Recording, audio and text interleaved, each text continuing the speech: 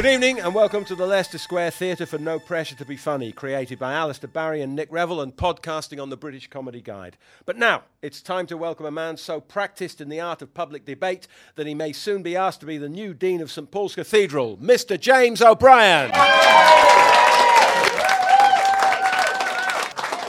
Thank you very much. Good evening and welcome once again to No Pressure to be Funny. Last week we had Halloween.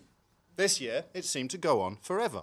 Gangs of feral children roaming the streets, intimidating strangers and demanding free goods.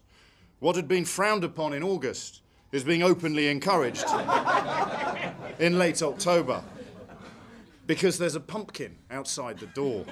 Not since nylon stockings, chewing gum and extraordinary rendition have we embraced an American import quite so wholeheartedly. In royal news, the law of primogeniture has been changed to allow women to take precedence over younger male siblings. So Princess Anne and her family move up, Prince Andrew, etc. move down. But is it really modernisation, or just a ploy to put Eugenie and Beatrice so far away from the throne that they'd need all their dad's air miles to get anywhere back near it again? Very alarmingly, it was revealed this week that the Prince of Wales has a veto on any legislation that affects his private interests, which apparently includes the London Olympics somehow. A quick reminder, the year is 2011. This show is being recorded on a computer for a podcast. It is over 40 years since man landed on the moon and 350 since we became a constitutional monarchy. But the heir to the British throne can still change laws if he feels like it. Personally, I'm outraged. And from now on, I am boycotting Duchy Originals. Although I guess I'll have to run that past Prince Charles first. And in our final royal bulletin, it appears that Pippa Middleton is set to write a book telling us all how to organise the perfect party. 1, get your sister to marry the heir to the throne. 2, have someone else foot the bill. 3, buy a goodie bag from her parents. She doesn't really need to write anything. If the wedding's anything to go by, most people will just stare longingly at the back cover. Thank you very much.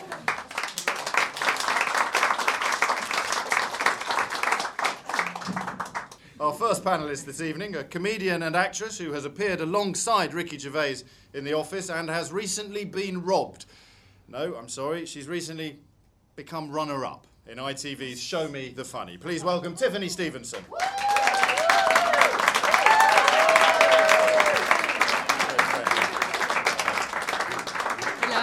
Our next guest is a comedian and political activist, and dare I say, something of a hero of mine, who once insured Nicholas Soames paid a huge inheritance tax bill through a combination of phone calls and dressing up. Now, it's not that unusual to make money from a Tory MP through a combination of phone calls and dressing up, but we are nevertheless very glad he's here. Ladies and gentlemen, Mark Thomas.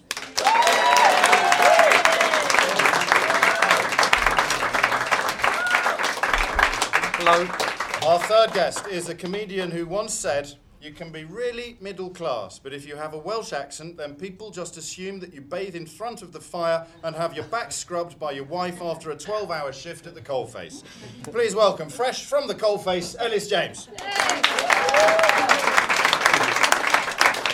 And our final panellist this evening is the keenest comic mind working anywhere in the world today. A cordon bleu chef, Nobel laureate and astonishingly gifted lover, who in his spare time writes the guest introductions for No Pressure to be Funny. Ladies and gentlemen, Alistair Barrie.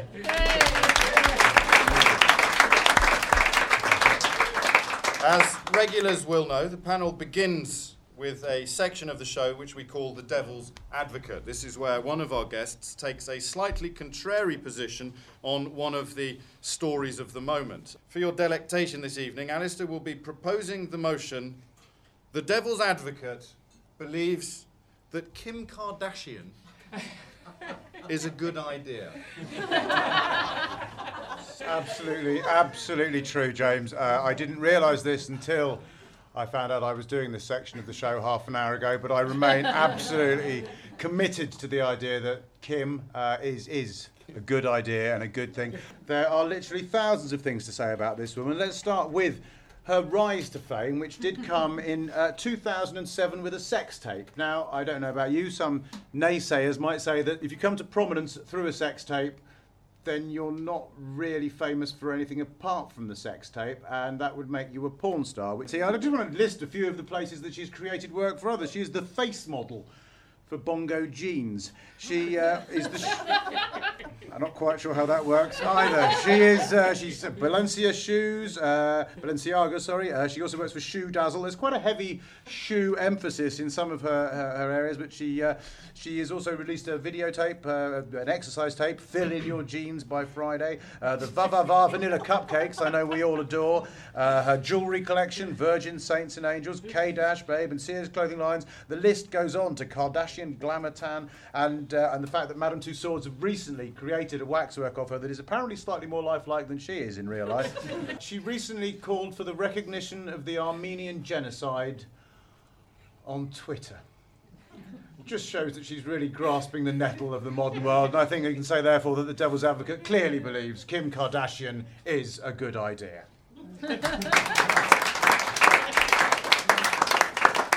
I feel I should apologise, not on Alistair's behalf, far Sorry, from is it. it that bad? No, I should apologise for luring you here under what may at this stage appear to be false pretences, and this applies as much to the panel as it does to the audience, because this is a show which prides itself on sort of tackling the really thorny political and social issues of the moment, and it's my fault entirely that we've dived straight into the shallow end this evening. But I'm intrigued by several things.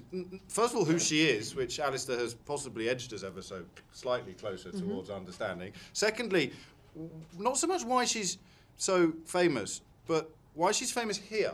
This is at risk of sounding pompous, where the area of inquiry comes alive, because I can kind of understand why we fate our homegrown pointless celebrities, because they're ours and they're here, but she's neither, and I don't get it. I really don't get it. Tiffany, can you help?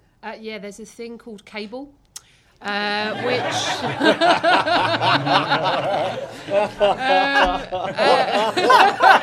They haven't got that in the LBC studio. Just works in radio. What is the cable? Moving pictures of which you speak. It'll never catch on. There should actually be a piano player playing now at this moment. I think there's a few things. I will admit to liking to take part in a bit of these sort of salacious reality programmes, because I carry in my bag at all times pretty much a copy of Voltaire and Heat magazine, because I want to know about the best of all possible worlds, but also about people's armpit fat. And so I guess with reality stars, you have the option to switch them on or off, and they're not funded by us in the same way that the royal family are. And we watch all their trials and tribulations, and whether it's to hold a mirror up to... James is really not. She's going, cable costs money. No, but you could have like a sort of a public sector pointless celebrity. It's like really inefficient. There are lots of reality television shows, and this one has captured the imagination of the British public in a way that Kerry Katona can only dream of. Can I just ask if it has, though? No, seriously, has it? Yes. Seriously, because I didn't know, because I feel a bit like a sort of British High Court judge. I didn't know who she was until this morning. Yeah, I didn't either, and I got given it. I'm very glad we brought Mark Thomas on to talk about Kim Kardashian and find out that he doesn't know who the fuck she is, because I just knew the name. I'd heard of At Home with the Kardashians, and I had no... And now that I've read the pages of her Wikipedia entries, I still feel she's utterly pointless and fatuous, but she is actually, joking aside, a one-woman industry. But I don't know if she has affected... I mean, who here really knew who she was by a show of hands? Well done, madam. Yeah, these are your people, James. I can only see the front row. That's fantastic. Everyone from row B back had their hand in the air, right? About 8 people in the room. All right, I'll explain. Here. Had their hands up. My interest stemmed from the fact that it was trending on Twitter. Do I need to translate that for anyone? It was trending. It was trending on Twitter in London on Monday. And that suggests that it was among them. And Yeah, but I mean, you can get, what else was trending on Monday? Things to stroke your boyfriend, hashtag. Words to split up with. That was one you started, wasn't it? I did start that. That was my fault. More Mark Thomas impact. The whole thing of this, the one thing you've mentioned which is interesting is actually...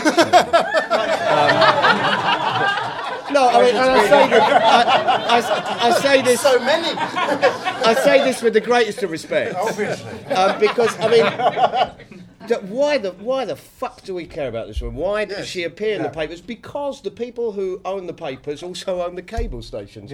Would be a suggestion. The interesting thing was the Armenian genocide.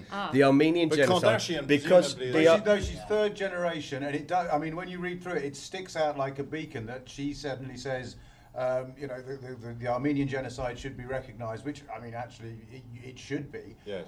It was. I mean, I said it. She should. Maybe Twitter's not the medium to address. 140 characters is not really enough to address something the important thing is with the Armenian genocide. I mean, you actually have a situation where in Turkey it is illegal to admit it happened.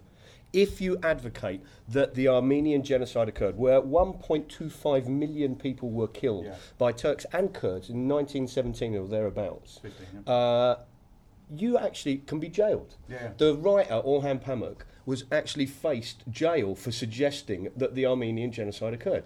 Now, this is absolutely nuts. When you've got this is the incredible moment. You've got one country that actually wants to be in Europe, namely Turkey. Right, and the one time that we've got to actually exert some pressure on human rights issues is over issues like this and the right to freedom of speech. So that's the interesting thing about what she's done. Why not Twitter? I mean, when the uprisings were happening, Twitter was a massive, I don't Gaddafi trended harder than Justin Bieber, sure. and that. But this how. But to be fair, really weird. Gaddafi trended harder than Justin Bieber. No, but seriously, if you were killing Justin Bieber, he'd be up there. Yeah, that's true. No, that is true. Elis, you're young and fashionable. Has Kim Kardashian impacted upon your world? No, not in the slightest. Not at all. Nick left me an answerful message yesterday saying, "Hi, it's Nick. Would you be willing to do the devil's advocate thing and defend Kim Kardashian?" And my first thought was, I've never heard of him. and then because I knew that Mark was on the show, I genuinely assumed he was some sort of right-wing philosopher. I thought he was like a Hayek or a Friedman. I thought he's probably some fucking monetarist. I thought that's going to be really hard for me. So then I was thinking, shit, I mean, can I do a Keith Joseph gag? And then I Wikipedia'd him, and it was a that. Isn't the best thing here just to walk away? I mean, I say this with all honesty because actually, when you say why are we interested in it, when we talk about her, we increase her stock value every time we talk about her, and it works in the same way as internet hits. Remember, like the Daily Mail does they do a poll, right, a daily poll, and sometimes I get little sort of tweets and emails that go, "Have you seen the Daily Mail are doing a poll on should gypsies be given free money?" Right, and of course, and you sort of go there and you look and you suddenly see. Actually, 53% say yes. Right, and obviously a little message has gone around the internet and the sort of tweet community, and they've gone, quick, get in there, go in there. And they go, yeah. Now the Daily Mail says gypsies should be given free money. And we think, oh, how funny, this is great. And actually what we've done is just increase their hit rate, which means their advertising revenue actually goes through the roof. Their ability to raise money goes through the roof because we paid it attention. And the same thing applies to this. We should just walk away from her. That's absolutely right. Come in. Absolutely right. Coming back to what Tiff was saying, though, I've recently started watching X Factor with my girlfriend on romance nights because we're both comics. We don't see each other in the night very much. So one of the things we have a cottage pie. And then we because I've always hated those things, and I've never seen the appeal of them.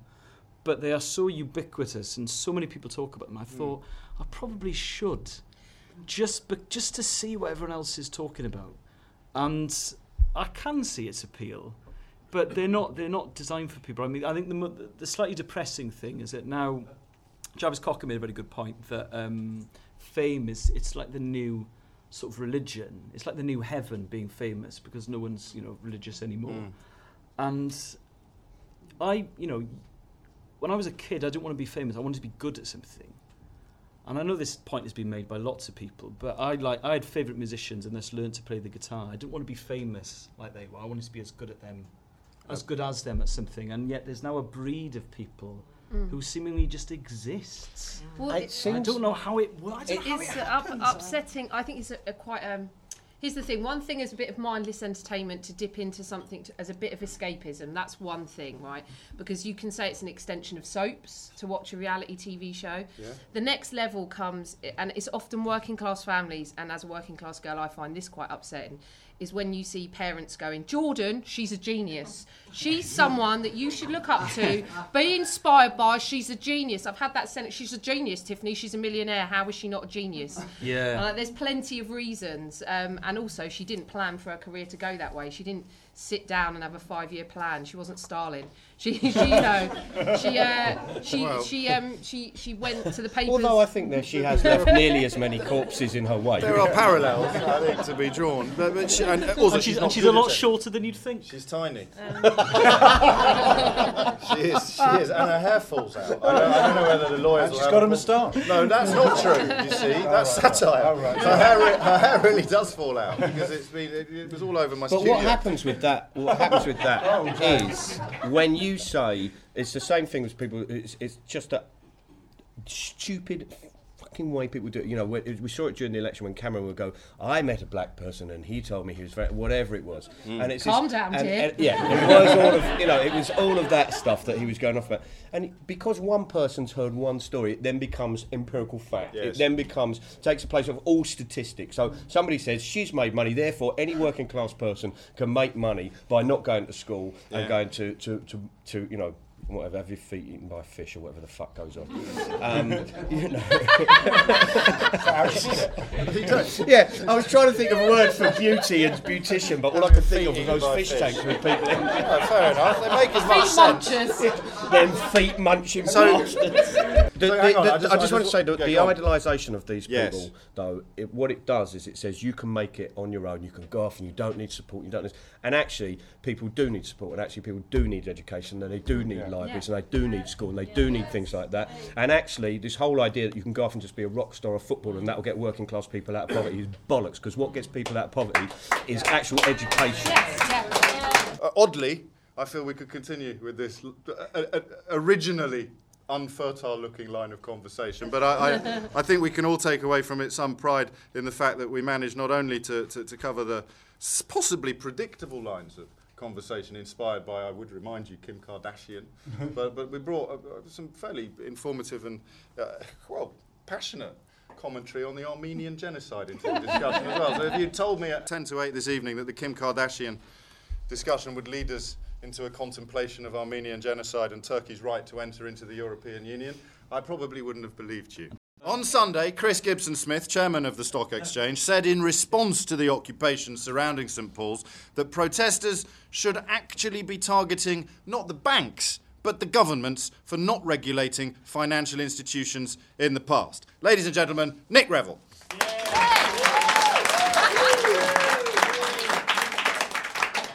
Today's lesson comes from the Epistle of St Paul to the stockbrokers. And it came to pass that a multitude did gather by the mansions of the money changers, also called the pinstripes, across countries of the earth, calling themselves the 99%. And they said unto the money changers, We've had enough, for thy greed is unconfined, like unto the lust of the handmaidens of Sodom, on a hen night, having it large on Bacardi and Rohypnol slammers. And the chairman of the money changers went amongst them and said unto them, Wherefore art thou angry, and gettest with us like the camel with his hump? The fault of our greed lieth not with us, it's social conditioning. You've all read Marx. Blame instead the governments, from Cameron and Brown, even unto Walpole, for we begged them to tax us responsibly. Even on our knees we begged them, but were not heard, like that big issue seller outside Goldman Sachs. Honest, we tried so hard. And the chairman said to them, Nay, nay, straight up. And the people were amazed at this, as like the people of Gob were smacked, when Smack and the Smackites fell upon them. And they said unto the chairman of the 1%, Verily, not since the Hittites ransacked the latrines of Og the giant and his giant people of Bashan, and dipped their pitchers into the overflowing urinals of those giants, hath anyone ever taken so much piss. And the chairman said, nay, again, straight up, like the trajectory of the Lord when he ascended into heaven. Straight up, I say. Or like the proper way to serve a martini. Straight up, say I again. And the people said, right then, if thou art serious, adopt the tax of Tobin, where 0.05% of all thy transactions shall go to help the poor of the earth. And the chairman said, 0.05%? We try and meet you halfway and thou spittest in our faces. And then, like the shoes of Potiphar's wife when she tempted Joseph to lie with her, was it all about to kick off, when lo, there was a bright light in the northern sky, and the multitudes were sore afraid, and as the light grew bigger, did they see coming from the north Jesus Christ, descending again to earth from the heavens in all his glory, saying, sorry I'm late, person under a train at Old Street. And he did walk amongst the multitude, and touched the chairman and all his pinstripes, and said unto them, check now out thy genitals. And they did so, and found that all were now of the girth and length of a young cedar sapling tree in the spring, and yet flexible in the middle like the willow in the storms of winter. And the pinstripes were well happy, gloating. And Jesus said unto them, well happy thou art indeed. And now with thy extended and bendy genitalia, thou canst all go forth and fuck thyselves. Now and forever, until the end of time, which incidentally is next Thursday. 2 more things I have to say to you, and 2 things only, needle's eye and camel. So verily, go fuck thyselves while the going goeth good. Then, having fucked thyselves, go fuck thyselves again. And when the 99% heard this, there was great rejoicing in all the lands of the earth. Thank you.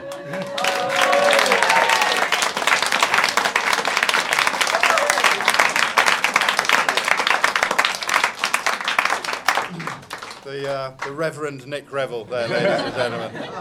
Many thanks. Who returns us inevitably to territory that has already been explored somewhat in this series of No Pressure to Be Funny, but which changes almost underfoot as each week passes. The church, most obviously this week, have changed their stance, having looked like they were going to at least endorse or effect the eviction of the protesters in Paternoster Square. Not only has that decision been revoked, they've categorically said they are not going to endorse or support that idea. They're not going to do it. But now the Archbishop of Canterbury has finally broken his silence and come out in favour of the protesters loosely and of the Tobin tax or the Robin Hood tax quite firmly. Elis, this sounds like a silly question, but I hope that it isn't. What do you think is going on outside St. Paul's? Oh. Sorry, but it had to be asked. I've had to sort of reevaluate what I think of the protesters outside St. Paul's, because I was coming at it from quite an old-fashioned lefty perspective, where I had a look at their manifesto on their website, and it's so vague and woolly. I remember thinking, the bloody Chartists had a bloody manifesto, and everybody knew what that was. Because I'm someone who, if I'm going on a long journey, I want to know which services we're going to stop at so I can have a piss. I'm just someone who I need guidelines, James. A destination. And then I read more about them, and I think this isn't. A lot of them apparently didn't know what trade unions were and what trade unions did, and this isn't a movement of the old left. This is something new, and it is vague. But I think it's going to be vague because it's the genesis of it. What was really weird, though, was when the church came out and said, actually, we're not going to take them to court, suddenly they started looking like sort of hip priests. And they're sort of, yeah, man, I'm just going to go down and chat to some guys who are in sleeping bags. It all got a bit cool vicar. There was some guy in the Sunday papers going, yeah, a lot of my clergy are heading down there and just kind of like, hanging, freestyling. Yeah, they're just cool cats on the way down from Leicestershire to sort of chat to the guys, and it's weird. So I think I used to be a member of the Socialist Worker Party, and I remember thinking when I was a student, I remember thinking when I was in a meeting in a pub in Cathays and there was 4 of us, I remember thinking it's unlikely, but if we do instigate global revolution, I remember thinking at least I know what we're going to get. We're going to get sort of, nationalised industries, a lot of municipal buildings named after Tony Benn. I remember thinking, I know this, and I don't know what they want. I don't think they do yet, but that doesn't stop it being exciting. What is quite exciting is it's mainly young people, are not old bearded lefties who remember the sort of Suez. So it's wrong, in other words, to sort of apply the standards or the values or the judgments of the old political dialogue, because it feels like we might be in the foothills of a new one. Yes, I think it is new, and I think my suspicion, this is the more Stuart McCorney point I'll make tonight, is I think that the impact of it will probably be cultural rather than political. I think it will probably create lots of musicians and artists and writers who like punk did, and that sort of bled into comedy, and that it made people think actually selling out is quite shit, and I'm not going to do that. I think it will inspire young creative people more so than bring down the banks. I used to like the Socialist Worker Party, not because I liked what they actually did, but they were like an indicator species. Yes. Do you know what I mean? If there were lots of people selling papers, then you went, oh, well, everything's all right. And actually, slowly, as you keep going to demonstrations, you see them sort of drop off, and it's like, you feel like the David Attenborough of politics. Going, well, where are they? Do you know what I mean? We should get out and save them. But I mean, there was a stage, though, I think, when the biggest growing political party in Britain was ex-members of the SWP. You've probably attended more demonstrations and protests than the average fellow, Mark. It's the same question, really, and I'm free to provide a similar answer. What do you think is going on right now in Paternoster Square specifically? I think it's very much a reaction that actually we've seen this incredible meltdown, this age of austerity being brought in, and actually no one's come up with any decent solutions. Yeah. No one's coming up. They just said there's more austerity. And actually people are looking out and going, we're seeing countries slide off the map. Yes. We're looking at Greece going, no, that's halfway down the plug hole. They're going to bolt it up. And while they're on the way down, they want to ask themselves if they're going to take the measures that are going to get them out of it as well, which is kind of... I mean, it's the package this week, that when he just suddenly went, Papandreou just suddenly went, actually, we're going to do a referendum. And Sarkozy and Merkel just went, you fucking what? The problem is, with all of this... sorry, this is going back to the point that you're making about... My brain is moving very slowly. Can I just say, the thing that Nick was saying about, that, which was brilliant, by the way, that whole thing where the bankers turned around and said it's the government's fault. Yes. They should have regulated us. It's not our fault. You know we're cunts. Please welcome Dave Cohen.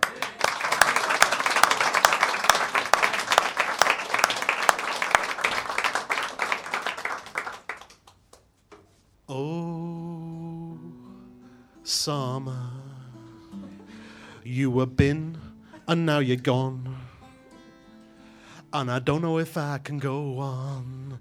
Oh, summer, already missing your folksy style of Islamo-fascism delivered with a smile. Oh, well, Obama looked calmer than the Dalai Lama as he told of the unfolding of Osama's Hama drama. It's a Hollywood ending without any equal. Gaddafi's death was a disappointing sequel. Oh, Osama, more hated than Jeffrey Dahmer, Tony Martin the Norfolk farmer,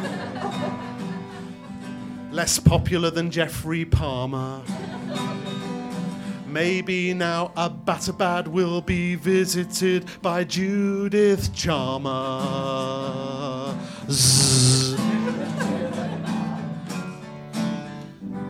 Osama.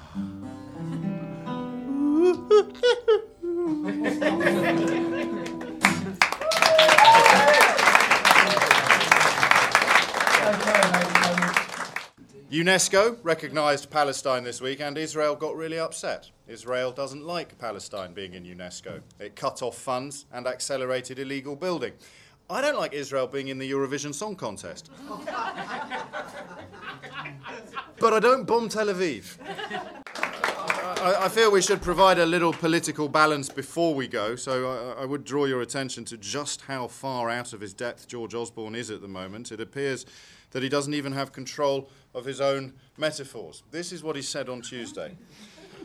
Of course, the British economy has got this difficult journey. It is a journey made more difficult by the kinds of things you see, for example, today in the markets because of the situation in the Eurozone. But we are determined to finish this journey. Well, thanks, George. Not since the poetry of Donald Rumsfeld have we seen such elevated wordplay. And in another massively forward-thinking move, David Cameron has suggested the return of the Empire Medal for voluntary work. The Empire Medal had been phased out for what we would have thought were fairly obvious reasons. It rather prompts the question what we will be bringing back next. Polio, perhaps, or maybe child chimney sweeps. Apparently it's part of desperate efforts to restart this big society initiative. This dead horse has been flogged so many times that even the jockeys have now given up.